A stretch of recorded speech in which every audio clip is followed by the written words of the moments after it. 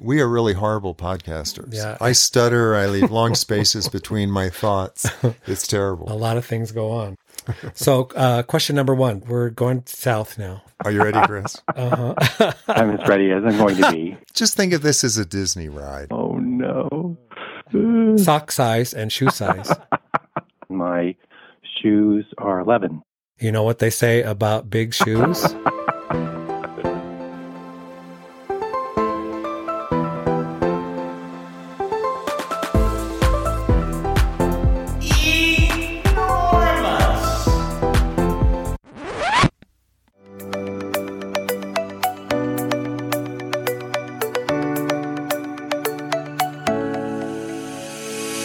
This is Enormous with your hosts Harley and KC.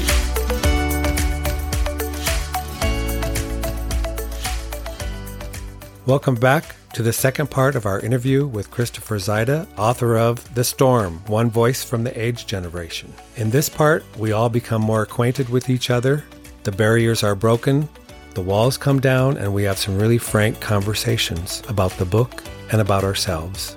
We all start to loosen up a little bit and get more personal. I think you'll learn things about Chris, about Harley, and about KC that you didn't know before. We had such a good time getting the opportunity to visit with him and see him. We did it by way of a Zoom call so we could look at each other while we got the chance to visit. And it was really awesome and cathartic for all of us. And I think you're going to enjoy it. I want to bring up a little teeny piece of something that I don't know if it's really significant to you, but when I read it, it was significant to me. You talked about going to the gym in West Hollywood and looking at a list that they kept posted. There was this woman who worked at the front desk named Melrose, this wonderful black woman who was just always sunshine, always smiling, always laughing, and was just the first thing you'd see when you walked into the gym. And she was literally the only woman in the whole place because it was all gay men. And so when men started to die, they would post the obituary. There was a door that you'd have to walk through to get to the gym room, and they would post it right next to that, and it would be up there for a couple of days, and then it would get replaced by the next one. And it was just a really macabre marker of who was going. But you needed to see it because the way that people were disappearing in Los Angeles at the early part of the AIDS epidemic, some people would just move away and you wouldn't hear from them again. And some people, you didn't know where they went because they didn't say. You didn't know if they had AIDS or if they just left or whatever. But then for the people who were dying, they would get posted. And it was just to go to the gym, which is all about health and working out and life, to see that as you're going in was a really, really strange, terrible thing. And then Melrose eventually, we called her Mel. She, would be crying at the front desk after a few months, and I did get back in contact with her as I was writing the book, and she did read part of it, but she was fighting cancer at the time, and she's now gone. But she got to read a lot of the book before she died. So, but she was a wonderful person. I never ever read obituaries until that time. Yeah, that started it. And that started it. And I just had to do that because I wanted to know where people went, what happened. And I don't want you to tell what happens in the book, but there's a really important piece about your friend Bryn, who was obviously a very close friend. And I'm not going to say exactly what happened, but he disappears at some point. That was a powerful little piece. Thank you. Yeah, he was a great guy. It was one of those, one of the things I've always loved about the gay community is people can become friends relatively quickly. And especially when you're young, you become quick friends with people a lot easier when you're young than when you're older. And we just became instant friends, but we never dated, and we were really, really close. And as he, got sick and disappeared, I was always just worried about him. But I won't spoil, but he did come back into my life at the end, and it was I was able to do a good thing for him. So once you knew Stephen had AIDS, and back then it was AIDS.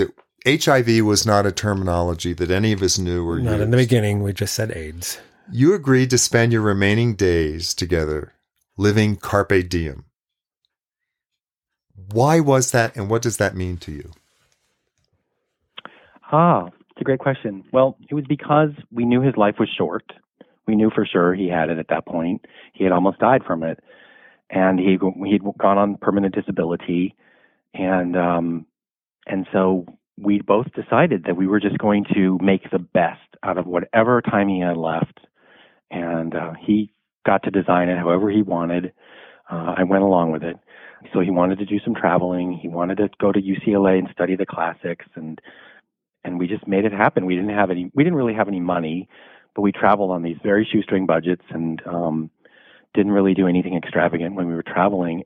And I have to say that during that period, between the summer of '88 to 1988 through the end of his life, we got a lot of living in. And it was really wonderful. I mean, we didn't have to do anything. We weren't staying in fancy hotels. Sometimes we were just going on hikes or sitting at the beach or, looking at a beautiful volcano or something like that. And those were really the moments that were just so, in my mind and my memory, were so wonderful. And because we did this, we were able to have some really great experiences along the way, like, getting a free bottle of champagne at a restaurant in Hawaii when they found out we were a couple, which was really fantastic. I mean, and in Greece, because he could speak ancient Greek and modern Greek, he's translating the various inscriptions, and people were following us around the museums because they realized he understood what all this stuff was, and he became a tour guide. And those are memories where, you can't get that staying at some fancy hotel. And I mean, that's just the life memories that are so wonderful. And even when we stumbled into that hotel where I ended up giving a piano concert, I mean, that was just sort of those are just things that were crazy that happened and were wonderful at the same time. And after he died, I just decided that Carpe Diem would be a theme of my own life, even after he was gone. And that's what led me to do the gay rodeo when I competed in gay rodeos for a while. It led me to learn how to scuba dive and to take up CrossFit and to compete in CrossFit and to do I'm always game for trying something that's crazy and impossible. And that's partly because of what I learned from Stephen on Carpe Diem. Do you think Carpe Diem in a way can also translate into live life without fear? Yes, I do. Because it sees the day, because you don't know that you have tomorrow. So you're going to make today work and make today as good as it can be. And it does make you a little more fearless. I mean, it's crazy that I got on top of a bucking bronco. I mean, it's crazy that I even had the idea to get on top of a bucking bronco. I can't believe you did that. You guys just got me there. By the way, you both just got me there. I want to read the book now. Really? Well, yeah, that's there you go. That's what got me there, was hearing that we can take something so horrible and hideous and awful and something that just could crush people, that did crush a lot of people, and find a way to make the most of what there is to make out of it. I have to read that. It's a very important thing. Yep. And I will share something now with you that probably won't air. It'll eventually air. At some point in time, I'm going to come out about this. You're getting more and more ready. I know what you're going to say, and you're getting more and more ready. So, yeah. So 7 years ago, I was having some issues medically, and I went to see a couple neurologists, and the result was that I was diagnosed with 2 neurologic diseases. One is called essential tremor, which is sort of like having coffee jitters that never go away. And your hand shakes and your body shakes and you feel stressed. And the other thing I was diagnosed with was Parkinson's. And my father died from Parkinson's. And I watched him for 15 years decline and go through this process of losing his ability to be the vibrant person that he was for most of his life. I mean, this guy played tennis, he ran, he played he was in varsity sports, he was the popular guy. He was a vibrant, exciting guy. And then one day they said he had Parkinson's, and it just started going downhill from there. And when I was diagnosed with Parkinson's, all I could think of was my father and what he was going through. And I got incredibly depressed. I met with a therapist to deal with the suicidal thoughts and succeeded. And at that point in time, I shifted my focus from what I might be someday physically to this could be the best day of my life. And when I wake up today, I need to make the most out of this day because it could be the best one ever. And when I read that in your book, I just associated with it totally. I had an incredible thing happen to me within the last month, yeah, right? About a month. Yeah. Yep. I got into a new drug study. And my neurologist tells me that this drug, this therapy that I'm on, has the ability to halt Parkinson's. Wow. If I had let go 5 years ago or 6 years ago and not been here, I would have missed that opportunity to potentially have the news that I could spend the rest of my life as a normal person. Wow. And it's very exciting. And the carpe diem part of that, still every single day, even though I complain and I whine about work and I work too hard and, you know, there's stuff we deal with every day. I still ultimately at the core think I am so grateful for this day and having the experience that I'm having, that it's a wonderful thing. It's a great way to live life. I mean, to be grateful and to choose to be happy, which is one of the lessons that I learned from my friend Jesse in the book. You know, that happiness is a choice and being grateful is a choice, and that can really bend life to be a happier life for you if you're going through something difficult. It's true. It is a choice, and your book not only reminded me of that, but reinforced that piece. And that was a wonderful gift from the book. I would say for me, that was one of the biggest gifts from the book. That's great. I'm so glad to hear that. I think I've had enough people read this book now at this point, and everybody, something different is spoken to each person. And I think one of the main themes that people really key onto is getting through a difficult time and choosing to be happy and choosing to be grateful and coming out on the other end and having a good life. And I think everyone has the ability to do it. Everybody can be their own hero if they really want to. There's no way Stephen could have fought like you fought for him. It's true. It was a gift that he had you as his advocate. A lot of letter writing and a lot of fighting and with insurance companies and then the doctors. Everybody was against them. Tenacity is a good quality to have in life. I'm lucky that I have it. Right. Yeah, right. You definitely have it. That was quite evident from the beginning of the book. Mm-hmm. Yeah. That was what was so fun to go back and explore, like my childhood, and just to realize what I was doing. And I mean, I didn't put it in the book, but even when I started taking piano at age 7, it was not my parents' idea. Like normally parents force an instrument on their kid, but there was a piano in my kindergarten class that a teacher had put all the notes on the keys so you could sort of play the music, and I loved it. And I would even go back as I went into first grade. I would go back after school and to the kindergarten class just to play the piano. And I came home, and when I was 7, I said, I want to take piano lessons. And I made my parents get me a piano teacher. Wow. who then drove crazy because I didn't want to play the music on the note. I didn't play the notes on the music. I had added and improvised, and she didn't like that. And so she quit after a year. And then I had another teacher. So.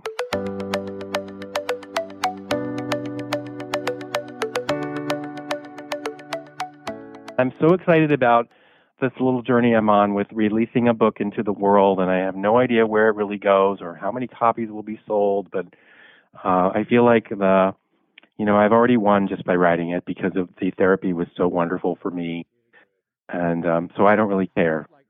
Was any part hard, like turning your baby loose, like just letting your baby go and giving it to everybody else? Yes. Yeah. I mean, once I finished editing and they had it and then they laid it out and I signed up on the layout and then it was being printed, I just had I had a period where I'd wake up at 1 a.m. and I'd be like, I would be thinking about something in the book that I'd written, and I'd be like, oh my God, everyone in the world will know this. And then I'd sort of talk myself back to sleep. And then when the galley copies came in, the paperback ones that don't have the pictures inside, I looked at it, and the first thing that went through my head is, I guess I can't stop this now. and then when the hardcover came with the pictures inside, and the first thing that went through my head is, well, I really can't stop this now. Yeah. Because it's way too late. My publisher will kill me. The pictures are awesome. I think it's a smart thing to do. I think everybody wants to see what it is. I think the pictures were great. Yeah. Did you get a copy with the pictures in it? Yeah. I saw the pictures. I'm sure, because I think I had every one of those Western shirts that your friends are wearing because of square dancing and the Rotary Association. So yeah, I had them all. Yeah, well, the pictures sort of engage you before you start reading, right? And then as you're reading, it fills in some holes, and that's really fun.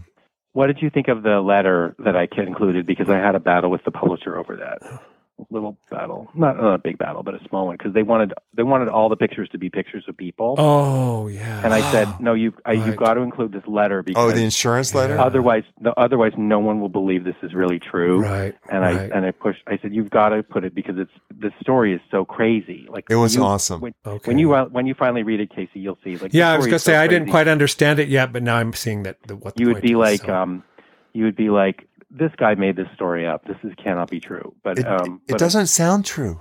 It's amazing. Wow. It truly doesn't sound possible. It's amazing. Yeah. But I have pictures for all of it. Got the photos, the evidence. I have lots of and that's why I made them put the letter in, because I thought, no one's going to believe this really happened, and we've got to put this in. And I think I'm glad we did it. So I have to show you one funny thing before we finish. Okay, sure. Are you double jointed? So I'm going to share this picture. This is me at age 4 in my bedroom. And if you look at this, I'm 4 years old, and you can see here the Disneyland map behind me. And you can see the Winnie the Pooh record player here. You can see here there's a book of poems here up on the shelf. And on the top shelf you can see Lady from Lady and the Tramp, you can see Eeyore, and you can see Tigger. So basically, everything in my life is in this picture. The kid who would grow up and be an English literature major, who then worked at Disney. Wow. Isn't that crazy? It's almost like I was programmed at that point in time. And then if you look at behind me now, that map that was on my bedroom wall is on my office now. I had a question for Casey, if I'm allowed. Sure, of course. Is there anything else that you're curious about with respect to that I'm book? Curious about with the book? No, I really wasn't sure, because I thought it was going to be really difficult for me to move through that. But I'm ready now. I feel ready. To read it. A box of tissues. Yeah, just in case. Well, I hope that when you finish, you'll email me your book review. I would love to hear it. I will do it. Yeah. I feel good now. I feel good. Or if you want to have me come back on another podcast and talk about your we would love to do that. Would you come back and talk to us again? Like after a few months after it's been out there for a while. Yeah. Yes, I'd be happy to. Yeah, that's a good idea. You're not afraid anymore? You're not scared of us? No, I feel like I passed the invasive question exam. Have you covered all of your questions for me? No, I've got a book I'm writing. Yeah, I'm a very question-oriented person. I guess I'm a perpetual learner. It's a great way to be. Well, that's good. There's nothing wrong with that. That'll keep your brain active.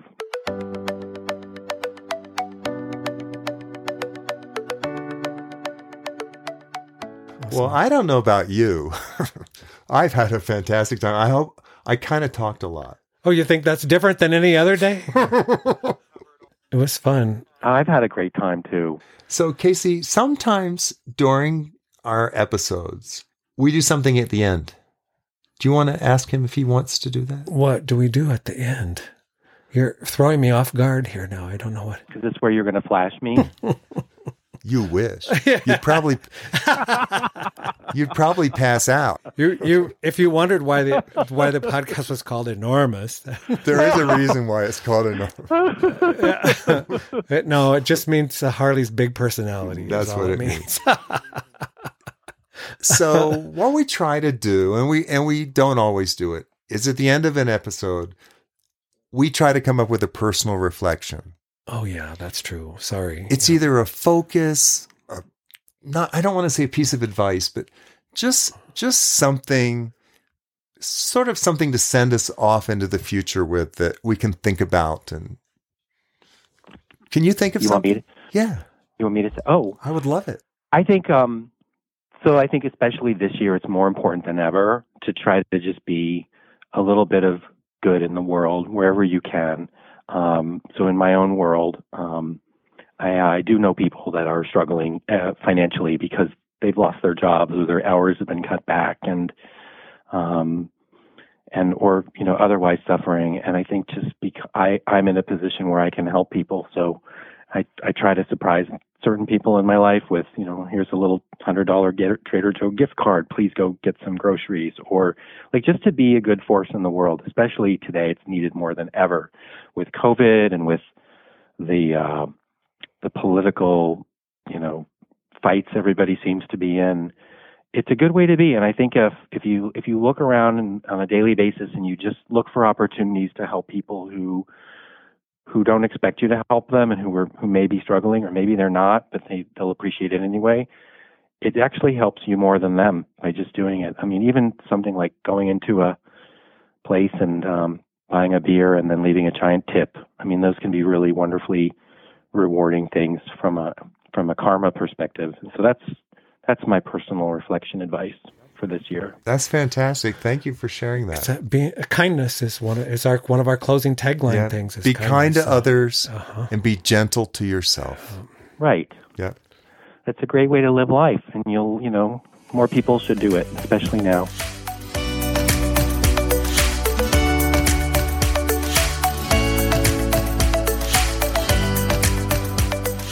So this concludes our interview with Christopher Zida, author of The Storm, One Voice from the AIDS Generation. We hope you enjoyed it. I learned an awful lot about Chris. KC, what about you? I learned a lot about myself and Chris and you during this interview. That's true. And I feel the same way. Yeah, it was great. I hope we get the chance to do it again.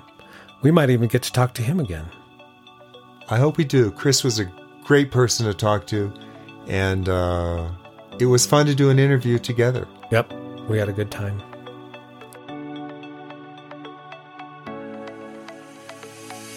Do you have questions or comments for us? Do you have a topic you would like us to discuss? Reach us by email at enormouspodcast@gmail.com. Leave us a voice message at 303-351-2880. You can also follow us on Facebook at Enormous Podcast and on Twitter at Enormous Pod. Our Instagram is enormous_podcast. And don't forget to subscribe on Apple or wherever you find your podcasts. So until next time, like us, be kind, be gentle to yourself, and keep it enormous.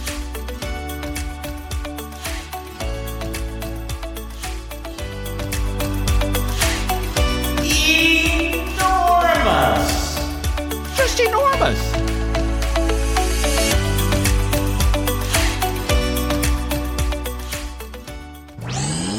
This show is part of the Pride 48 Network. Find all the best shows under the rainbow at pride48.com.